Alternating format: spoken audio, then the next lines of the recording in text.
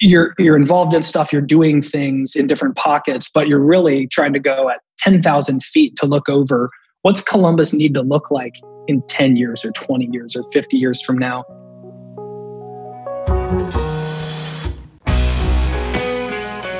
Alex Frommeyer, known by many as just Fro, is the co-founder and CEO of Beam Dental, a digital-first provider of dental insurance for businesses in over 40 states. Fro started Beam Dental with Alex Curry and Dan Dykes in 2012 due to a passion for solving problems in the fragmented and analog dental industry. With multiple dentists in both his immediate and extended family, Fro has guided Beam from an apartment in Louisville, Kentucky to over 200 employees and 5,000 clients with core values built around grit, growth, resilience, initiative, tenacity, and team first. Fro is a Forbes 30 Under 30, an EY Entrepreneur of the Year finalist, and a trained engineer originally from Kentucky. All right, well, we are here today with Alex Frommeyer. I think most people know you as Fro. And, Alex, I'm excited to connect with you today. You're one of the shining bright lights in the city and have just a really kind of fun and smiley, energetic way of being around town. And I've been able to connect with you in the past, but observe that really mostly more than anything. And so I'm excited to have you here and to dig in and to hear your journey. It's great to be on, man. I'm actually rewatching Entourage right now. Introduced it to my fiance, who I didn't think would like it, by the way, but she does. Yeah. And Vincent Chase, the movie star, says at one point, "My life is too good to be worried about shit like this." And that explains my personality. Is like life is good, and it's short too, so it might as well be having as much fun as possible. Yeah, that's great. I love it. Yeah, Entourage is a fun show. It is. My son actually just went through and watched the whole thing. He's 19 and in college, and I wondered if it would still translate. And it holds up. It's still good today. Yes. Though notably, you could never launch it as a new series today. The level of sexism in particular in the show would be just a non-starter. No. It's so that part didn't age well, but probably everything else did. Yeah, it's of a time period, that's for sure. So anyway, let's hop in. I'd love to kind of start at the beginning. Our format really has been to try to hear the full story. So tell me a little bit about kind of your early days, your family, your childhood, where you're from, kind of set the stage for us. I'm from Kentucky. Grew up in Campbell County, which is one of the three counties that butt up against the Ohio River and Cincinnati. So I'm from the very, very northern tip of Kentucky, which is shaped more or less like a triangle. And that tippity top point of the triangle just comes right up to Cincinnati, Ohio. So I grew up in the greater Cincinnati area. And I grew up in actually kind of a unique geography, which is essentially that even though my dad was close enough to downtown Cincinnati that he commuted to downtown, which took about a half an hour every single day for our family growing up, when you're at my house, you feel like you're in the middle of nowhere. We lived on top of a big hill. My driveway is almost a mile long, I think. And it's like straight up the side of this hill. And it's on about 100-ish acres of mostly woods. So it's very isolated. It feels like you're 100 miles away from any city, and really you're only about 15 miles outside of a pretty major city.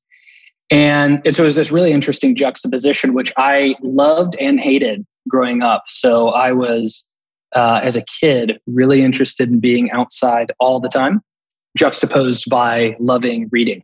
So I was either inside reading or outside playing in the woods pretty much every day. But at the time, even though I loved both of those activities, I absolutely hated where I lived because we had to get in the car and drive to any of my friends' houses. We were far enough away that it was always a car ride away. And really was jealous of my friends growing up in a subdivision where they could all just get together, 2 houses away, 10 houses away, whatever it was in subdivision, play baseball or football or whatever the thing was that day. And so I was constantly jealous of my friends who lived in close proximity to one another when I was so isolated in my view. But it cultivated a sense of curiosity because I had to create my own imaginary friends, and then my own, playtime storylines out in the woods.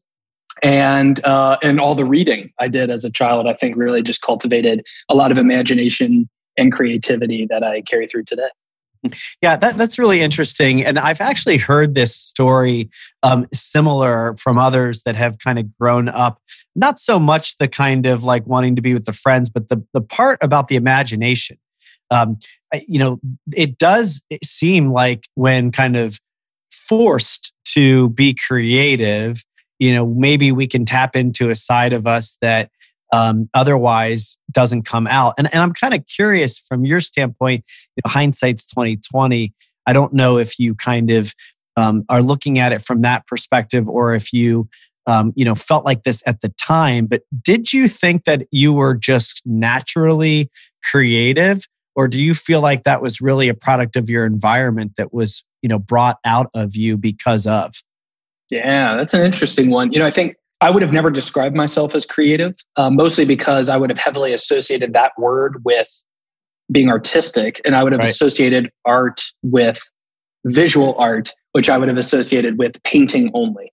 Yeah. So very even common. though I've been a musician, Yep. And so I've been a musician since I've been playing drums since I was 11 or 12 years old. Mm-hmm. And so that became a heavy creative outlet for me. But again, as a kid, I wouldn't have even have called the drums creative. I would have thought of that as like, well, I'm not very good at drawing and I'm not very good at painting at all, so I must not be creative. And only later does it make a ton of sense that the curiosity, the imagination, the creativity is a muscle that gets flexed in so many different ways in life and in the professional world that, now I consider myself actually, that's a superpower, is flexing back and forth between being analytical and an engineer by training, and then thinking creatively about problems and solutions. At the time, I wouldn't have given it a second thought. Yeah. And I'm wondering a little bit about kind of your family and, how that influenced you at that time. I think it's like amazing right away. This is exactly why I enjoy having these conversations, and what I, hope that the listeners will hear is you've already connected some pretty powerful dots, right? You had this thing where you were in these kind of two worlds. You had to bounce back and forth. You had to use your imagination, and so now how that gets applied to today. I mean, to me, my belief is that all of these little fragments of our life are there for us to learn and grow and use, which is exactly what you're doing now.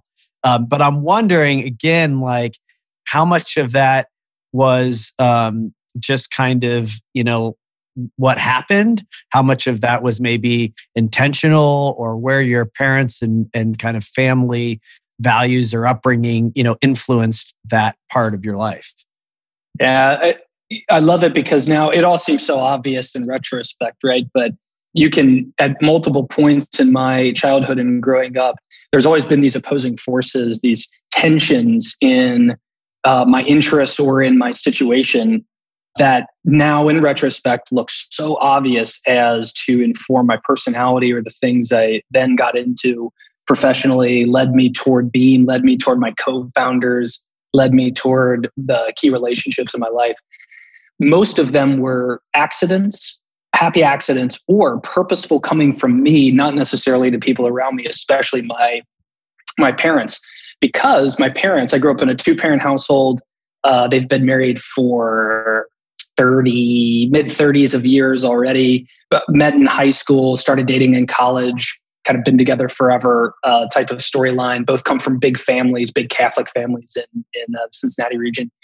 And so I grew up in a household that was heavily indexed toward stability, predictability, and engagement. My mom was working back and forth between part-time at a hospital. She's an occupational therapist by training, so she'd do a couple days a week there, but mostly at home with my 2 sisters and I. And then my dad, engineer, mathematician, worked in IT for a variety of Fortune 500 style businesses, so big stable companies. And so everything was built with the family first, the family in mind. So it was a really great, really loving household, but not in a very not driven by here's the playbook and here's how we're going to execute. We're going to get you into this school. You're going to study this. You're going to care about that. So not prescriptive at all. In fact, the exact opposite. My parents politically are probably very libertarian in nature. So everything is like I'm here to guide, but the moment you turn 18 in particular, but even leading up to that, it's kind of like you make your own mistakes, you get your hands dirty or you don't, and you kind of do whatever you want to do. You want to play football? Let's play football. You want to quit football? Quit football. Who cares? So it's up to you, but consequences are all on you.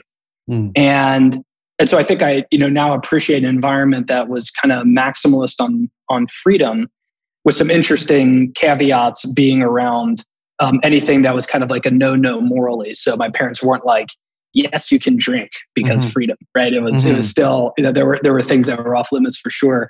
But anything that I wanted to do, activities, after school things, hobbies, I wanted to play the drums. So I got a drum set, right? And my parents weren't nudging me toward the piano. They weren't nudging me toward this sport, that sport, these things, those things.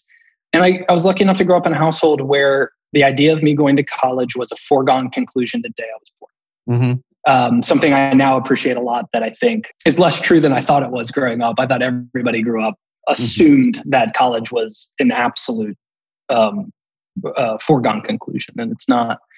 But that freedom that I was lucky to grow up with allowed me to explore lots of different things. And so I ended up being a big sports guy, but took pit stops in gymnastics, taekwondo, dabbled with a couple other instruments before finding my home in drums. And that was really great. The flexibility to kind of meander my way through childhood, trying different things, shows up later in my interest in everything when I was in engineering school and dropping into classes at the University of Louisville that I had nothing to do with my major, but I was just interested in learning more. Yeah, that's a really interesting thing to highlight, this approach your parents took. It sounds really healthy to me, in kind of the research I've done and kind of, the world of psychology and therapy and, parental, guidelines. And, there is a pretty strong through line that people tend to elevate, which is that letting your kids go on their own journey and being more of a guide and a support system is the kind of preferred method. That wasn't as much, my experience. I think even with my own kids, you do have what you think is their best interest in mind. You think that you might know what's actually best for them. I have kind of learned as a parent that I'm not as convinced of that as I once was. That in fact, the world's changing. Even things like college, that was kind of the way I grew up too, that was like a given. And it's really a given for my kids too, except that I'm more open to it not necessarily being as important as I thought it was. In any event, we could talk about that, but I guess I'm impressed, and I'm just curious, like if you felt that freedom in a way that really did shape you, that they weren't pushing things on you, that they weren't, even sometimes it's subtle, even sometimes it's super loving, but it's the fact that you had that freedom, and yet there were boundaries too. So too much freedom can be a problem. You were a kid. So I just, I don't know if you want to say anything more about kind of the felt experience of having that kind of parental environment. Yeah, I'll touch on it because, there are soft pressures that exist. Your kids probably go through this, which is the follow in the footsteps situation where you're a successful person and there's and you've built a community around you, and your kids probably feel some level of soft pressure to go into that world. Like, does LeBron James' kids have, does Bronny have a choice in the matter to play basketball or not? There's a lot of pressure there to do what dad does, right? And or mom, or just a key influence in your life. And I didn't really have that. So there was no soft pressure to, follow dad into engineering or follow mom into the healthcare field. even though that kind of happened, I sit at kind of the nexus of healthcare and technology today. But there was never soft pressure there. What's interesting is that I would say that my felt experience would have been about all the things I wasn't getting. Mom, I want to go to my friend's house. Can I have a ride? Nope. I didn't have cable growing up is another good example of this. So, all my friends had cable. We just had, the basic 5 channels or whatever. And so that imagination and curiosity and the cultivation of that was partially likely driven by the fact that I could only watch MTV or Nickelodeon or anything else I wanted to do when I was at somebody else's house. I couldn't do it at my own house. And there were, I think, things that to me felt like draconian backwards. We weren't spoiled kids. So, we got presents for Christmas, but I didn't get like the cool shoes that I wanted every time. I didn't get the new baseball mitt that all my friends got. So I always felt one step behind on the consumables or the material items.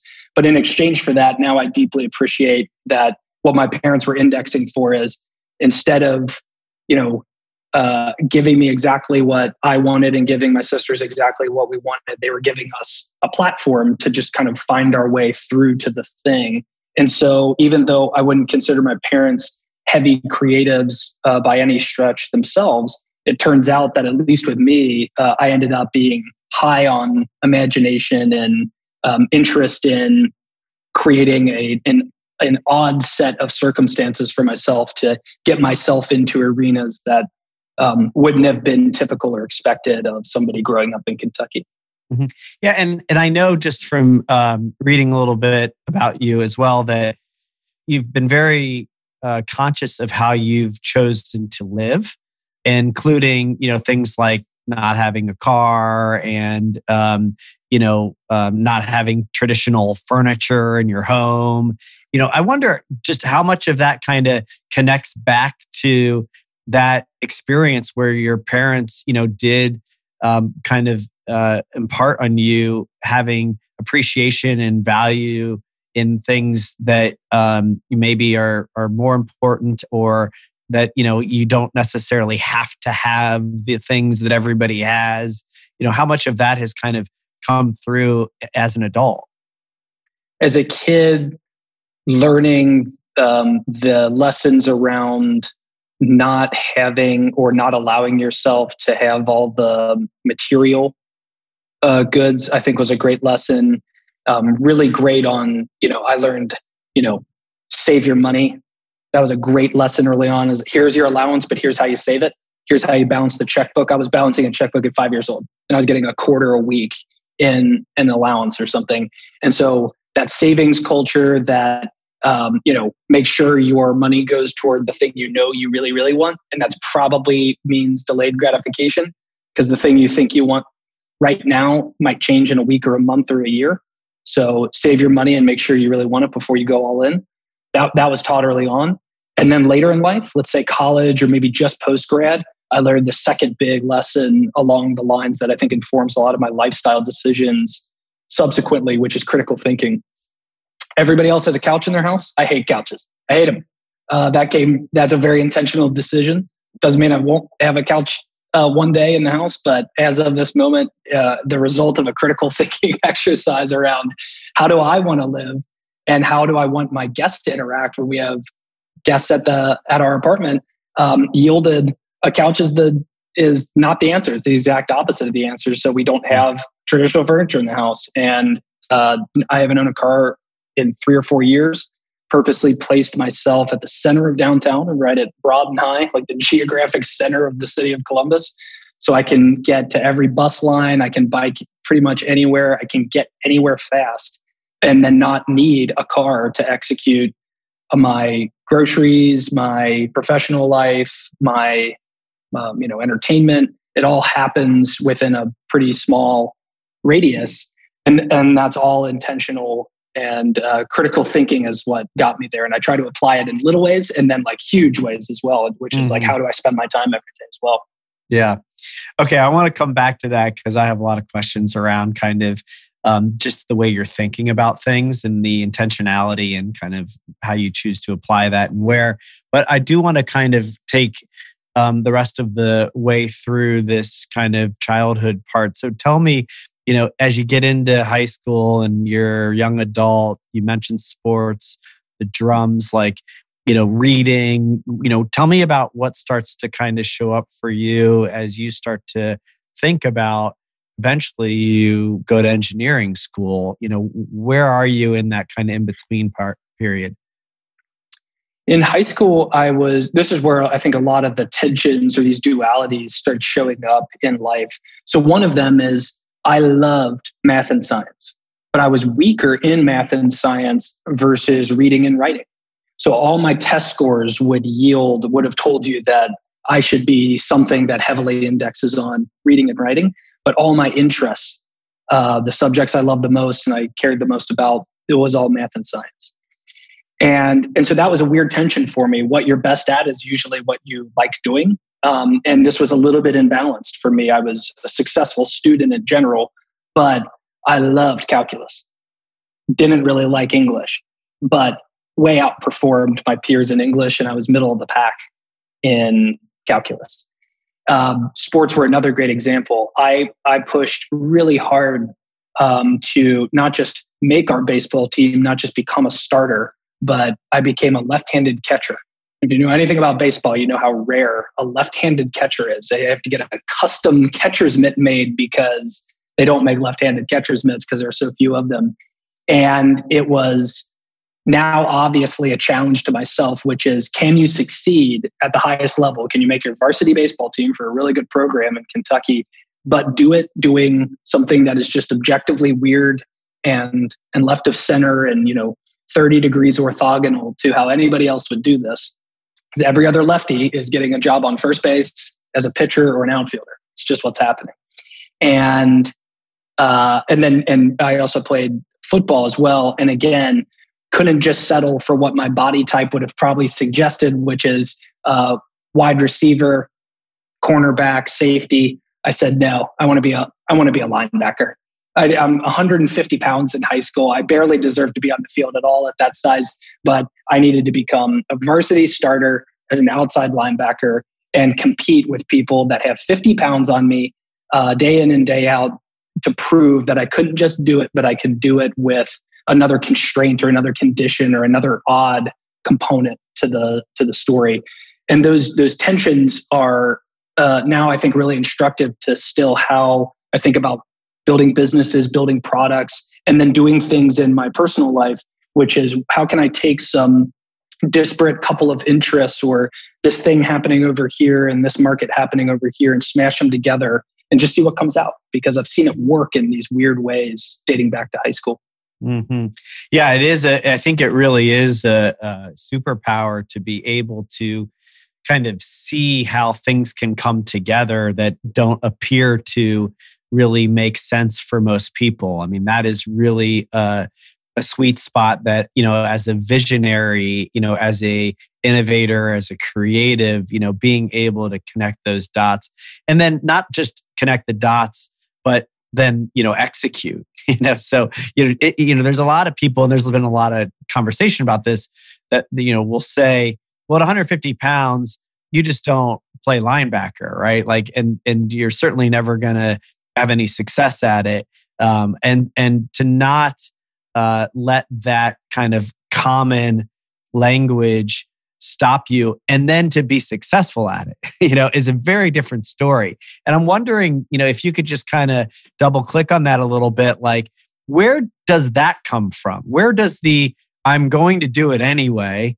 I don't care what the statistics, the history, the public says. I'm doing this anyway. Where does that come from?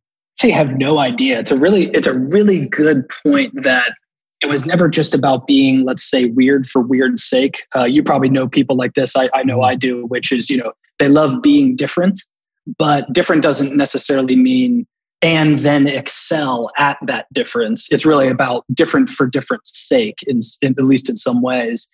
And I always viewed those left of center approaches as an opportunity, I think, to put a chip on my shoulder if it didn't already exist, because I'm maybe naturally very competitive or was just interested in, disparate outcomes. Maybe I understood like asymmetry as a kid kind of naturally, which is, I wonder if I just do this differently, if it ends up working better than everyone expects. If I'm too small to be a linebacker traditionally, but I'm quicker than the average offensive lineman, does that actually open up more value for my team as a result? I don't know. Let's try. Right. Mm-hmm. And so maybe those kind of forced chips on shoulders have kept my intention or my engagement, because it wasn't just about doing it in general the way my teammates were doing it, but I wanted to do it and get there in a different way. And that was always made it that much more interesting to me to see it through. Mm-hmm. Yeah. And maybe jumping ahead a little bit, and we'll circle back around as you move into college. But I am curious, this forced chip on the shoulder, I think there's a lot of people that would say that there was something motivating them beyond just a goal to be successful, whether that be, in sports or in business or in life in any way. Sometimes there are doubters, there are haters, there are people that, put a chip on your shoulder. And I'm wondering, how much of your success today do you really think comes from having a chip on your shoulder? Or did you let go of that earlier and is something else driving you? Is it a combination of, and there's, no judgment here. I'm just, curious, like where does that play a role in your life now? Yeah, it's a combination for sure, because many of the bogeys that we've created at Beam, for example, and this is especially with my co-founders over the course of the 8+ years now, are pretty imaginary. Here's what the big incumbent insurance companies we're competing against are definitely thinking about or working on in the background. And it was like totally made up. It was a way to motivate ourselves that our competitors were right on our heels in the early days. We have invented a lot of, common enemies that, again, I think just focus and align our attention and our intentions as a business that have always been really helpful. They've worked for me. I've seen them work for a lot of other people too. And then sometimes there probably are real haters and meaningful adversity that comes in externally that has been, of course, easy to rally around and motivate me to overcome, or motivate our teams to overcome. But it's definitely been not just that. I wouldn't say that we've been successful because there's adversity or a common enemy or some sort of, Lyft to our Uber or Coke to our Pepsi that we've just had to defeat, and it's driven us to get to this point and beyond. So the other side of motivation for me has increasingly over time been about using the limited precious time that I and we all have on planet Earth to just maximize impact. And I've found that is just a phenomenal motivator, because you can strip away all the other stuff that happens along the way. It's really fun to meet people. I love building teams. I'm doing some hiring right now, and it is so much fun to meet smart people and imagine how they might fit into the business. But that even the people interactions goes away over time, because you become desensitized to all these awesome people around you all the time. It's an embarrassment of riches. And then there's money, earthly stuff. And you're like, man, this is cool too. But then even that falls away after a while. What I'm left with is a deep sense of motivation to fulfill the mission of our business around healthcare equity, around transforming an entire industry. And I know the next thing, whether it's a continuation of an expansion of Beam's mission or a new company, will be directly focused on some sort of maximization of impact, solving a problem for planet Earth. There's no better way to use your time on the planet, in my view. Yeah, well, you're preaching to the choir. I get really encouraged and energized to hear you say that, because I totally subscribe to the impact being the fueling factor, right? And, the chips and the money and the motivators and whatever else is out there, again, no judgment. I've had it. I've been through all of that.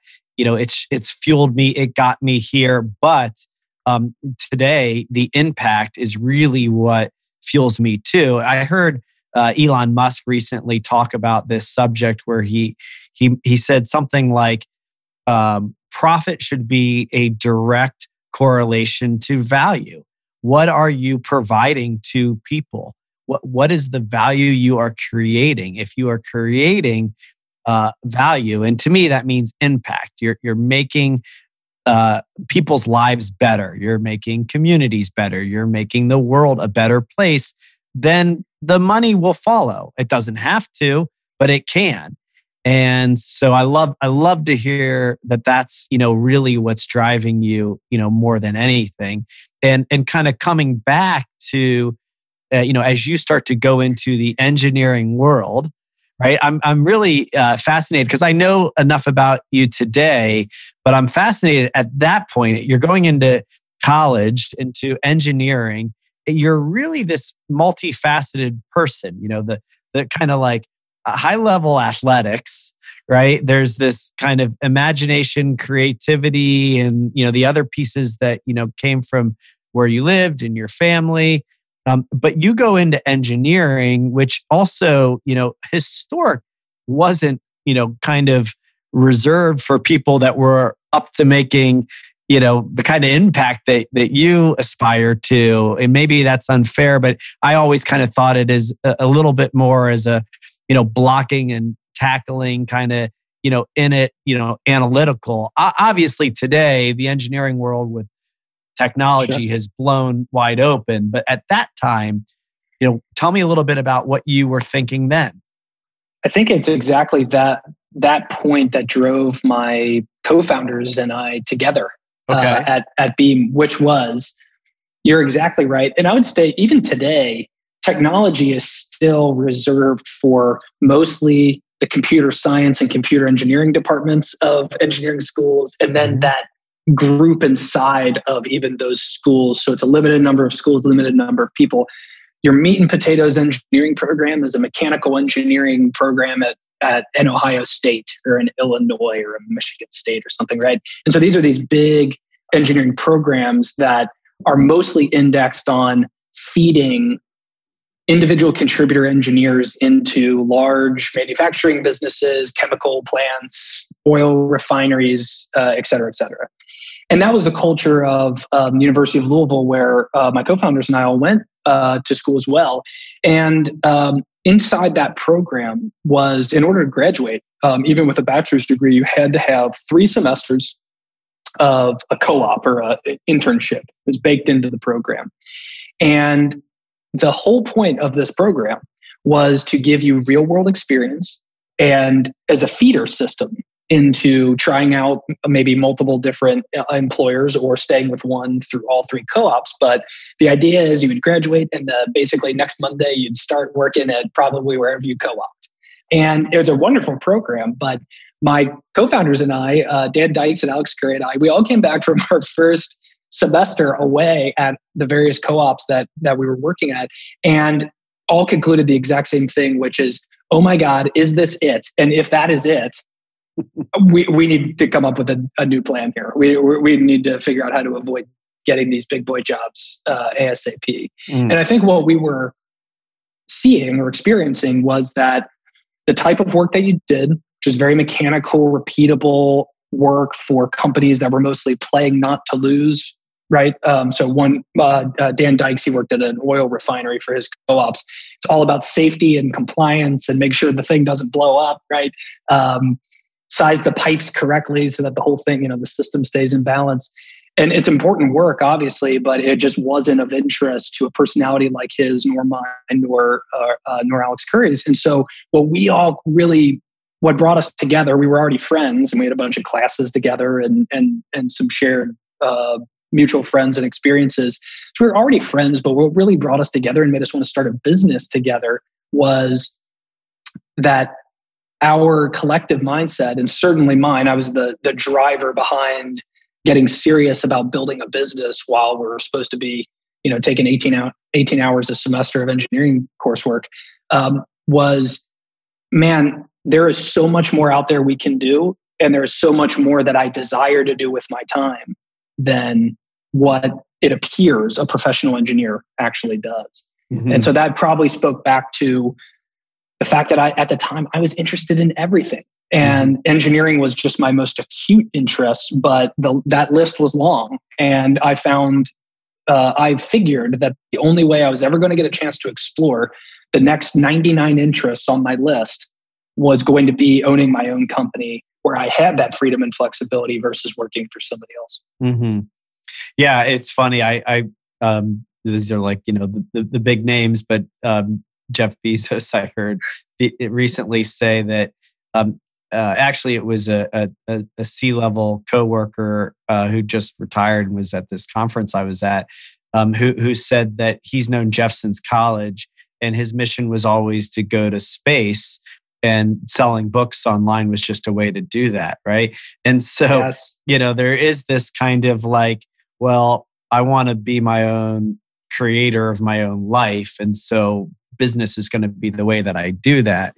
And I find it fascinating that you started off with friends from college, and here you are today with this business. I mean, did you go straight into Beam from that program with your co-founders? Was that the path?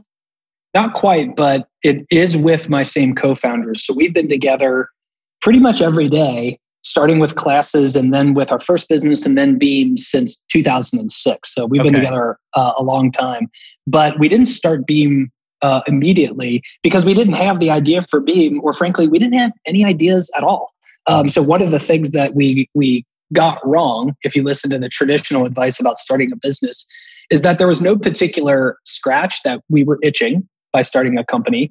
And we had no product or service that was unique and differentiated or solved a very specific problem. The only specific problem we had at the time is that, oh my God, I don't want to get a job as a professional engineer. That was the problem we were solving. So the whole business was a ploy, a very elaborate ploy to avoid taking a salaried position as an entry-level engineer at wherever. That first business, which we started, I think when we were juniors in school, and then lasted until just after we graduated, which is when Beam, we then rotated into Beam essentially. For about 2 or 2.5 years, we were running a engineering services business, which I defined broadly as anybody who asked us to do work and had money, we said yes to. That was essentially our business model. And so we were doing everything and running the whole thing out of my living room. And Alex Curry was living with me at the time. So two of the three of us were living together, running the thing out of our living room for 2 years while convincing our parents that whatever we were doing was like not really that important. And, it was a very minimal thing we were doing on the side for fun, but it was really like at least 50 or 60 hours a week. And then we were scurrying around trying to make it look like we were still getting our coursework done so nobody noticed. And that business was fascinating. We learned so much. It all looks so smart and intentional now when we subsequently ended up starting an insurance business. But what that work was at the time was a bunch of disparate clients, mostly in Louisville, Kentucky. And my job in the business was to go out, meet a bunch of people, build a network in the business community, and convince people that 3 random engineers at the undergrads at the engineering school could do whatever it is that they wanted. Custom electronics, CAD modeling, technical writing, patent and intellectual property drafting. We did work with silicone manufacturing parts. We did R&D stuff. We built websites. We did early IoT applications. We were interested in everything. And so we just gobbled the work up and built a little reputation for ourselves in the city that there were kind of 3 whiz kids, and some of their friends in engineering school were like building this like little business out of just odds and ends work, sometimes for established important companies in town, and other times just for a one-off inventor, somebody that had an idea that they were trying to turn into kind of go 0 to 1 on an idea. And it was fascinating work. And we did it with a ton of joy and effort and gusto for 2.5 years. Yeah, it's great. I think a lot of times people who are maybe new or don't have kind of the direct contact to what it means to be an entrepreneur will probably look at the headlines that say Beam raises X amount of money and has X amount of people and doing X, Y, and Z, right? And what they don't know fully, even if they kind of understand it, unless they've experienced it, they don't fully really know what it's like to have the first gig, right? To use your whole life experience to create and to actually go through all the scary as hell times before that headline comes. And I'm just kind of enjoying, and for those that are listening and can't see, the smile as you talk about those fun kind of, even if they weren't necessarily at the time, you say joy, but I mean, there might have been moments where you're like, I don't know what the hell we're doing here. Might have been. Yeah. Might have been. Yeah. Right. And so, that to me is like, that's the journey. That's the good stuff. And like, if you're in that stage where you don't know how you're going to get, I mean, even the fact that you kind of nonchalantly say we didn't have any ideas, but you figured out a business. You did. You were figuring out a business. It was working, especially for college kids, right? It might not be a VC-backed unicorn, but like for some people, if that business was their full-time gig for the rest of their lives, they would have been happy and successful. Yeah, and it would have worked. And it would have worked. Yeah. But if we would have kept at it, it would have worked. Absolutely. At scale. Yeah. And you decided that there was something else there too. So tell me a little bit then, like, how does Beam really form? And, share with the audience the journey you've been on with Beam. I think it's great to point out that, yes, now I think of it as the fun times because we had the maximum amount of freedom and we could do whatever we wanted. And it feels so much different now because the business, is on a track and it's much more prescriptive and it's so structured and all those things are good because it's critical to scale and success in what we're doing now. But at the time, it wouldn't have felt like that at all. It felt desperate. We were clawing at the next client and is this real? And what does my mom think? Because my grades are starting to collapse. And the whole point was that I was supposed to be in college, not trying to start my own business. And I've never met anyone, by the way, in my life that has ever started a business before age 40. And so what am I doing at 20? It looked like, kind of like playing with a dollhouse, right? It's like fun stuff for kids, but there's like a 0% chance it was going to turn into something real. So it would have felt very desperate at the time. But that's part of it was a constant adrenaline rush for 2 years, which was the light bulb of thinking we had an idea and trying something and failing. We tried on the side to get multiple concepts off the ground because we wanted our own product. We wanted something that we could take and build and own ourselves. But we tried to get multiple things off the ground that were crash and burn, total crash and burn.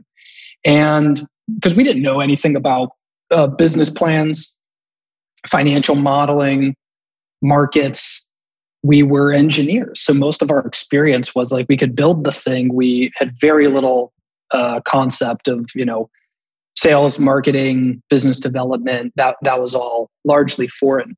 So I think really the breakthrough came for us in 2012 and multiple forces came together. That first business, one of our clients over about a year or a year and a half worth of time was a dental manufacturing company. It just happened to be located in Louisville, Kentucky. So we were kind of their outsourced R&D department. So they had us always tinkering with little things that, had been kind of internally generated ideas, trying to see if we could turn any of those ideas into something meaningful for their business. And so we started working on a variety of dental ideas and applications. My older sister, got into dental school. And so she's a dental undergrad at the time. So she's learning a bunch of stuff in her classes and, of course, knows that we're working on this business and we're looking for ideas. So she's just kind of lobbing stuff over the wall at me, which is like, this thing kind of stinks to work with. Take a look at that. And so she's throwing all these, dental instruments, and the root canal process is all screwed up. Like, what if you could reinvent how root canals work? It was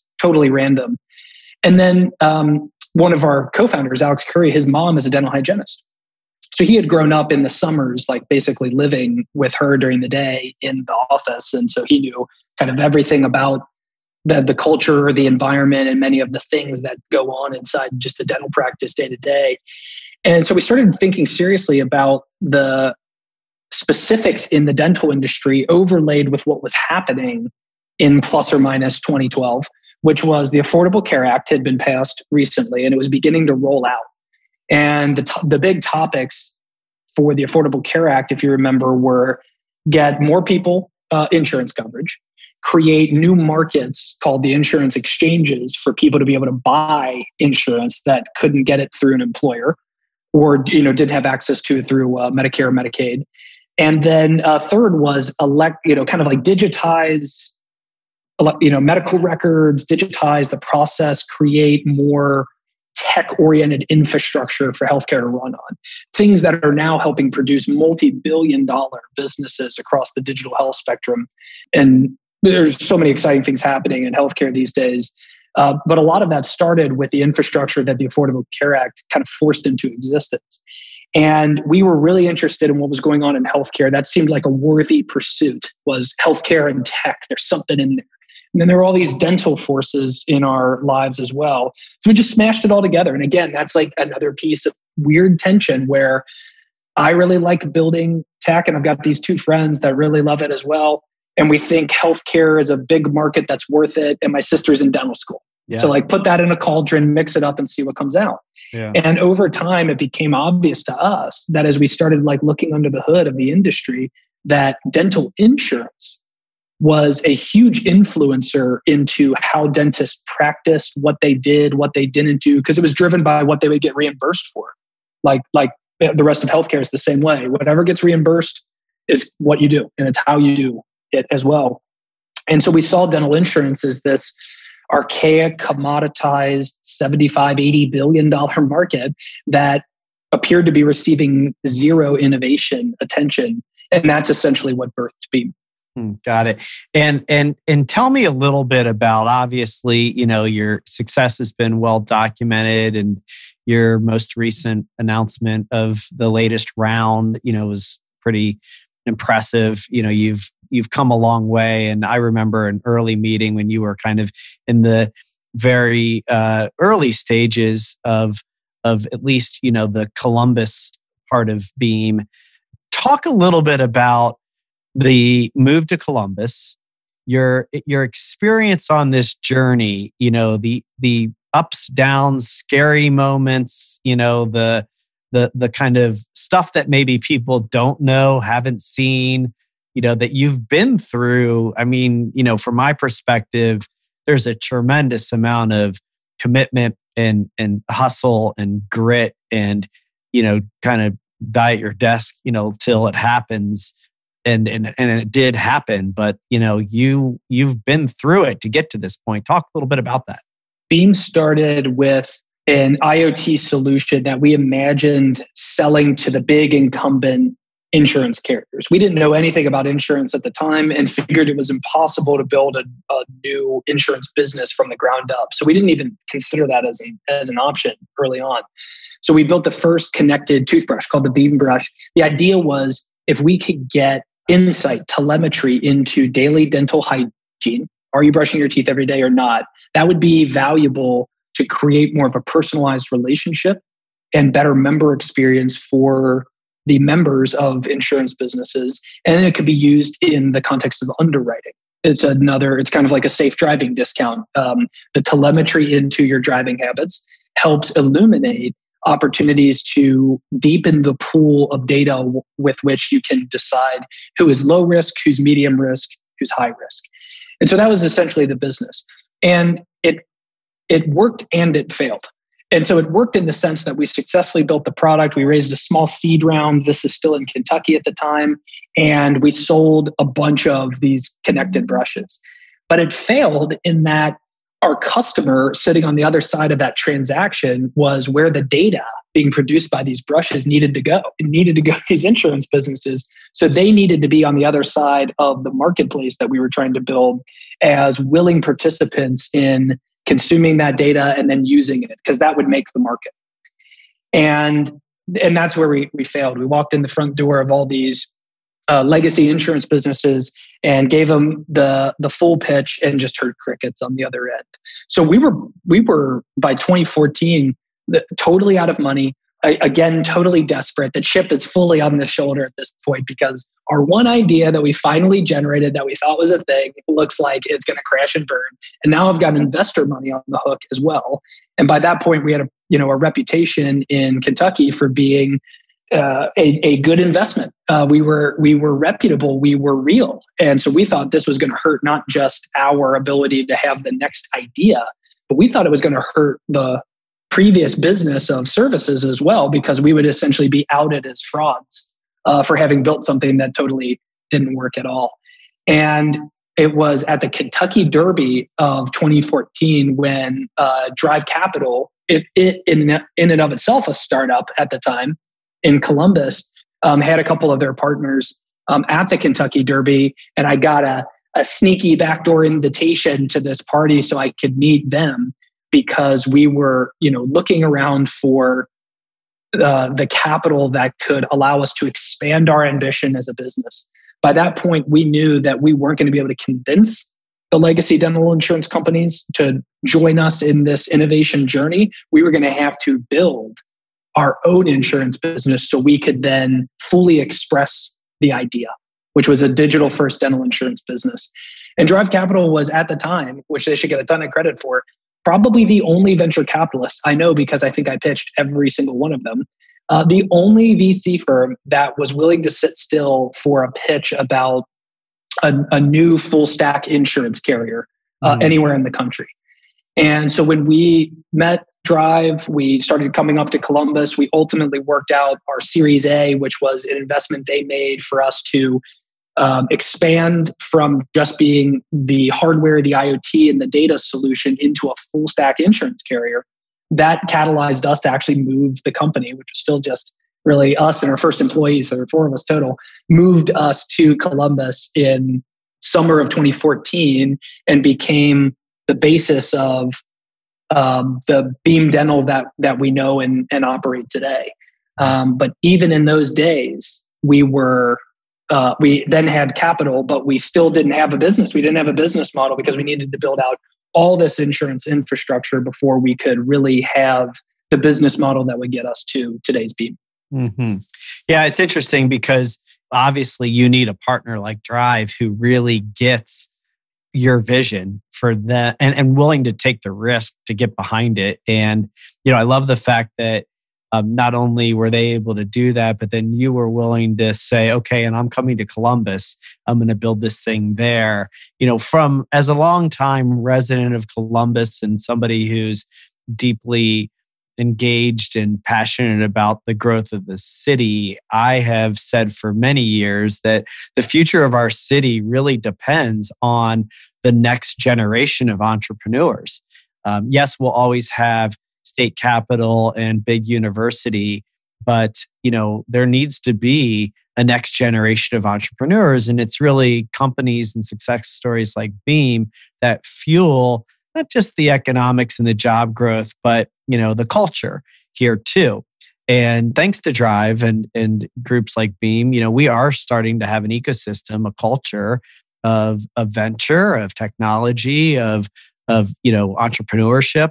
And that leads to kind of my belief of, kind of all the cool, fun stuff that we want too, right? The arts. And I know that you have a deep passion for art.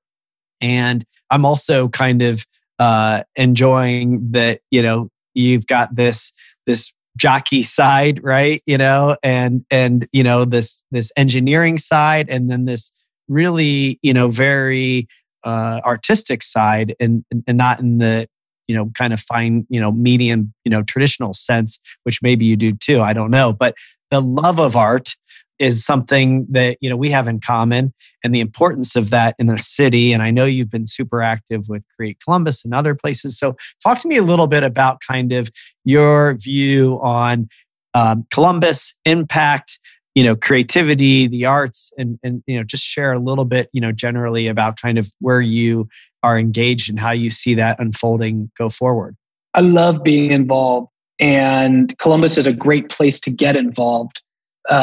It's very easy to actually get your hands around what's going on in a city the size of Columbus. And one is welcoming to all different people coming at involvement from so many different angles. It's not just a city where you have to be in city council if you want to get anything done, or you have to be a billionaire to get anything done. You can get it done at a lot of different levels, which I really appreciate. And I've always found to be a superpower of Columbus.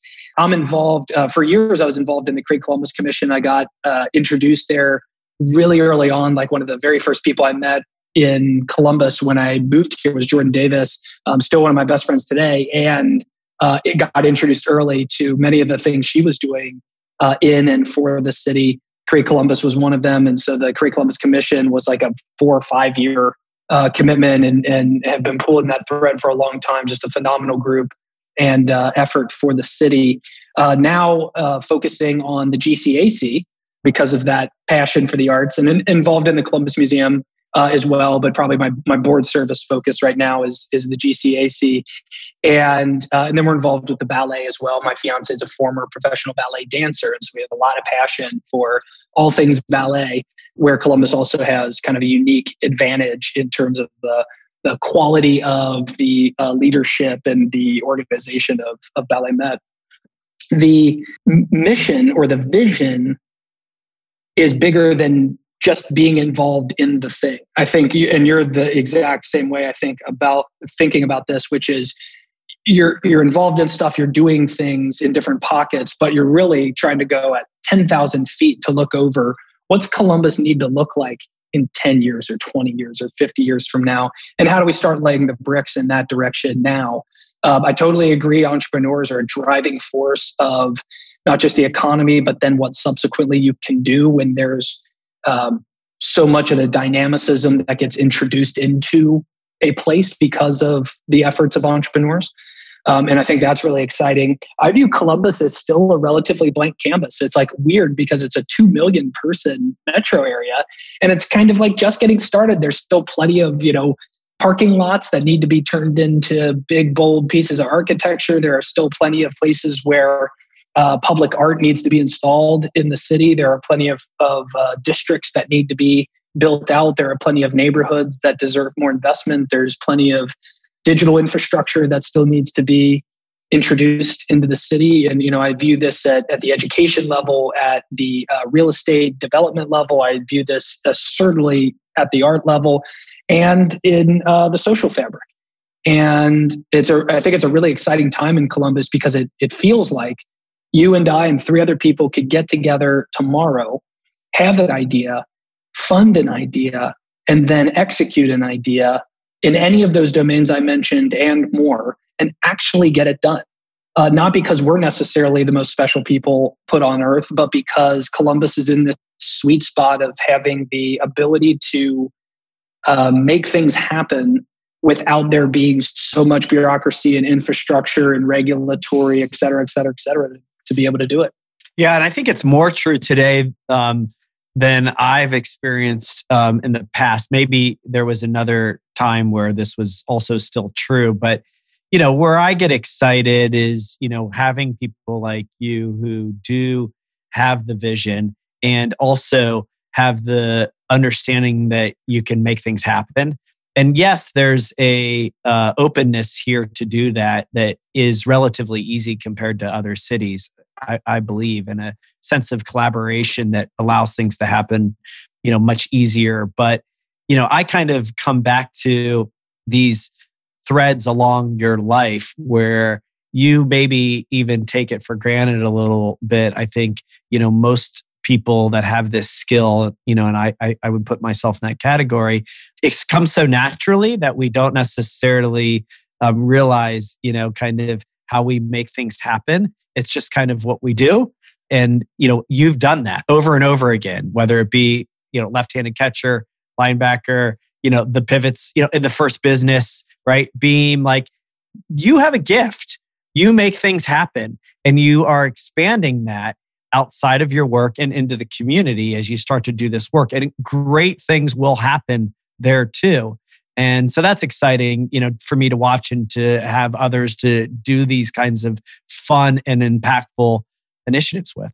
It is really fun to watch peers, friends, people people you don't know, but that have some sort of overlap with you, like other folks in Columbus is a great example. It's fun to be able to just see and watch people who do things get things done at any level. And it's again, I think a really fun time in the city. My area of passion is around the arts. So I'm going to continue to try to make things happen in that arena specifically, but am simultaneously super appreciative of folks that are also doers and imaginers and visionaries that are making things happen in domains that I'm personally less interested in, but know that we also need to be able to create the city of the future for Columbus. Yeah. And one last question for you. I'm observing your willingness and kind of your courage. And I don't know if that's the right word for you, but that's the way it looks to me, to continue to lean into the what's possible and the ability to create in ways that maybe are unique and not kind of the traditional way things have been done, which I have found living in Columbus most of my life. I think Columbus is a very different city today than it was, decades ago. That even still, there is a bit of a sense of kind of a public societal fabric expectation of how things are done. And those things that are really outside the box can oftentimes come with a lot of resistance. And so, whether it be, get rid of the car and no couch or anything else that you're doing, talk to me just a little bit about how you have gotten comfortable or what your experience has been in doing things differently despite maybe that societal fabric that does still exist. It is scary in a sense because everybody wants to be included. You want to be on the inside of the joke, not the butt of the joke. And in places that are more conservative and traditional, there's an expectation, right? Business people wear suits, right? And business people wear suits and they talk a certain way and they attend these events and they all hang out and do this. And they're executing a playbook that already exists. Mm-hmm. The creativity, the personality traits that I think naturally, that I've had naturally, I've always wanted to accomplish what that traditional person accomplishes, but differently. So I've always looked for how can I be just 10 degrees of the playbook, but I can still get to the end point. Again, putting a chip on the shoulder to just look for what's my angle to this thing. And again, it's not difference for difference sake. I want to get there differently and hopefully be even more successful or inspire other people or show folks that there is a different way to do it. And now I just do it, so I think it's fun also to be a little bit provocative, especially in a city or in an environment that is a bit more traditional. I've been hawking the taco bus idea for years now. Have you heard it? Have I told you this one before? No, you haven't. So CODA is missing the opportunity of a lifetime. The Central Ohio Transit Authority should rename itself the Transit Authority of Central Ohio Taco. Uh-huh. And we should wrap all of our buses in Columbus to look like burritos, chalupas, hard shell, soft shell tacos, whatever your thing is. Uh-huh. And we should celebrate Taco Tuesdays every Tuesday. Yeah. And it would be the weirdest, quirkiest thing that the city of Columbus has probably ever done.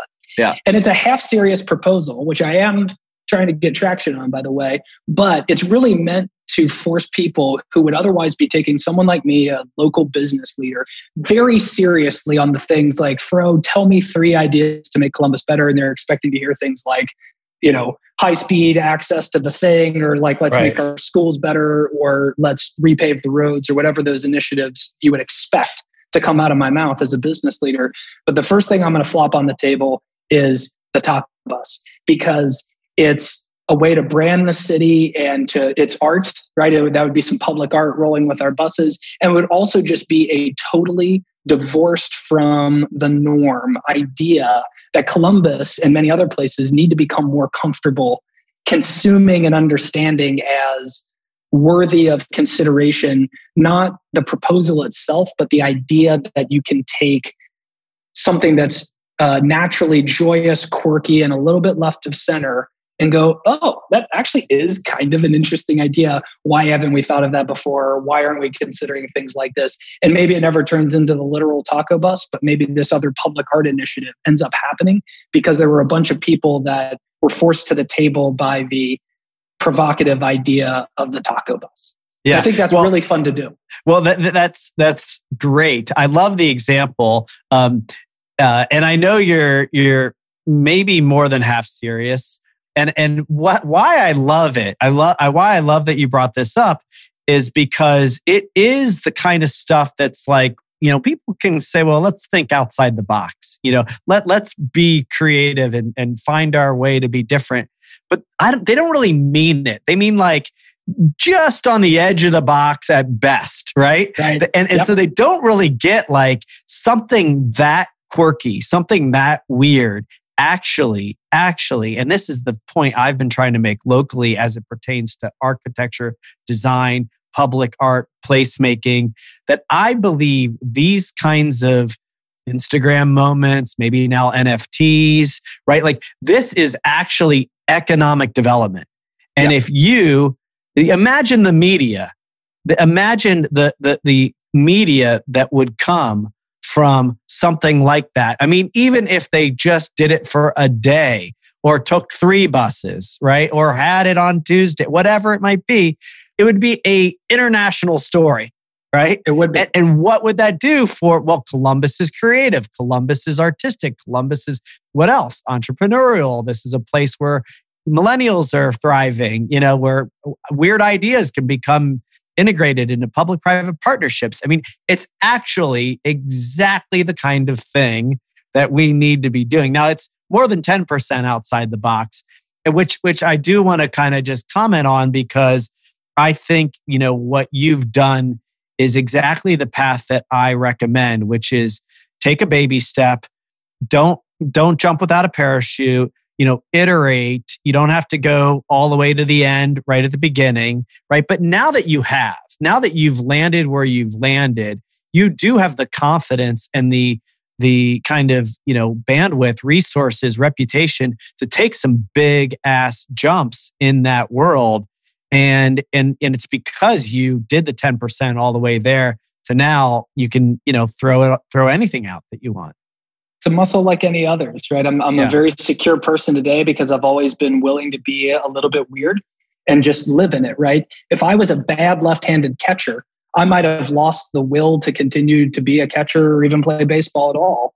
So I fought and competed to become better than all the right-handed catchers, or at least as good as every single one of them I ever came up against. So that way I could hang. And if somebody ever tried to make fun of the fact that I was a left-handed catcher, I was like, look, beat me. Then prove you're better. And so today I want to compete in the marketplace of ideas. And if you can come up with, as I'm sure you can, an idea 10x better than the taco bus, bring it on. Like let's come up with the best ideas possible so that Columbus succeeds as a city. And if this idea is a great one, then it should be pursued with the same vigor as any other great idea that comes on the table. And that's what makes it so fun is that once you have the security to know that you belong at the table in the first place, you can now really start opening up not what you think they want to hear, but what you actually think. Yeah, it's great. Fro, thanks for taking the time. It's been a pleasure to chat with you and to hear your story and to get inside to your thinking. And any kind of final thoughts you want to share with the audience before we wrap up? Just that I think our opening chat was about entourage. Our closing chat was about taco buses. And so I'm not even sure if anybody's going to listen to anything in between, but we'll see. It was fun nonetheless. Yeah, good. Well, fun for me too. And I hope people do listen. There's a lot of really great wisdom in there. And congrats on all your success and keep it going. Thanks, man. You too. Super fun. All right. Take care. Thanks for listening to the Gravity Podcast. Please be sure to subscribe, leave us a review, and follow me on Instagram @Brett Kaufman, on Twitter @BKaufman125, and subscribe to our YouTube channel by searching for The Gravity Podcast with Brett Kaufman. And please send me a DM with any guests or topics that you'd like to hear on future episodes.